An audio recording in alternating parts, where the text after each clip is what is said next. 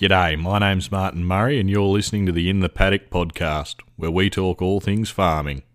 G'day and welcome to another Should Have Been Wednesday Tech Talk. Apologies for the delay. I've had a fairly hectic last couple of days.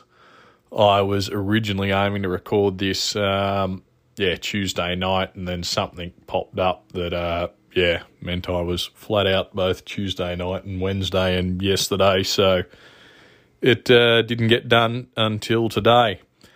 So basically today I just wanted to talk about test weight, which I think I may have talked about last harvest. I can't remember, and I wasn't going to go back and check. So if I've forgotten, I'm assuming you guys have too.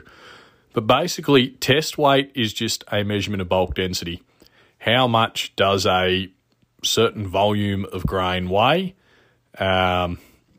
Basically it just comes down to like how much product are they actually getting for their storage and that sort of thing. And so obviously when you get rain in crop, just before harvest, it brings your test weight down. So we'll just touch on, what test weight is, why that happens, and no, it's not reducing your yield directly anyway. So basically a test weight, your test weight number, say you take your sample into GrainCorp or CBH or wherever you go, and they come back and say your test weight is 74. So basically that is a measurement that 100, like if you were to fill a 100 litre container with that grain, it would weigh 74 kilos. That's what they're getting at there. So as you're you get a few showers, few storms around harvest, your test weight will drop. So what's actually happening there? Why is that dropping? And does that mean you're losing yield? No. So what happens there is when you get that rain in crop, your grains actually swell up with that moisture. And then as your crop dries out back to harvesting moisture, that extra weight from the water that was added to the grain disappears. So your grain, like the individual grain, goes back to the same weight it was before, but it is still a physically bigger grain. The grain doesn't shrink back down again.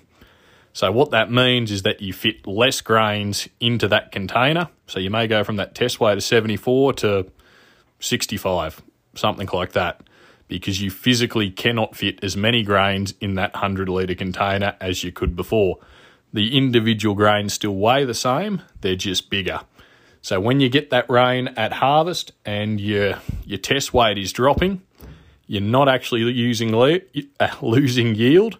A 4-tonne crop before that rain is still a 4-tonne crop after that rain, but you may need to fit it in 3 silos instead of 2, 2.5, whatever it is, just because of that test weight has changed and you cannot fit the physical same amount of grains into that original container as you could before that rain event. So that's the good news. The good news is you're not actually losing yield, you're just losing quality, which obviously they downgrade you on. And because it's raining at harvest, you're probably losing protein. And where you will and may be losing yield is just other events related to that rain. You get bent stems, heads fall over. You just end up with more, or you end up with a whole heap of lodging stuff that you can't pick up. That's where you'll lose that yield from those rain events, not from the test weight itself. So hopefully that's a tiny bit of good news as we head into another wet harvest. So, again, sorry about the delay in getting this one out. I'll try and be more on time in the future, but no promises as always. On top of that, as always, check out the Instagram, the Facebook. As I said, doing YouTube now as well, which I'm not sure whether I should or shouldn't because, it's just me with rough gear and it's not as flash and not as nice as other farm YouTube channels as, I've only got one bit of machinery that's actually younger than me, so that's the air seeder we've bought. So, anyway, it's always a battle, but anyway, that's there if you want to search In the Paddock. So anyway, until next time, Yeah, keep at it.